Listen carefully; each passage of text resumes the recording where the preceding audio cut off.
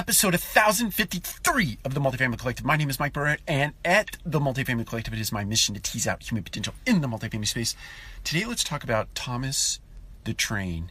I'm sure that, especially if you have children, you've seen Thomas the Train, or potentially, if you don't have children, you've at least seen in maybe a relative's home who has children, Thomas the Train. So what can Thomas the Train teach us about leadership, specifically about discipline in leadership? So there's an episode in Thomas the Train where Thomas actually falls off the tracks, and when he falls off the tracks, he exclaims, "I'm finally free!"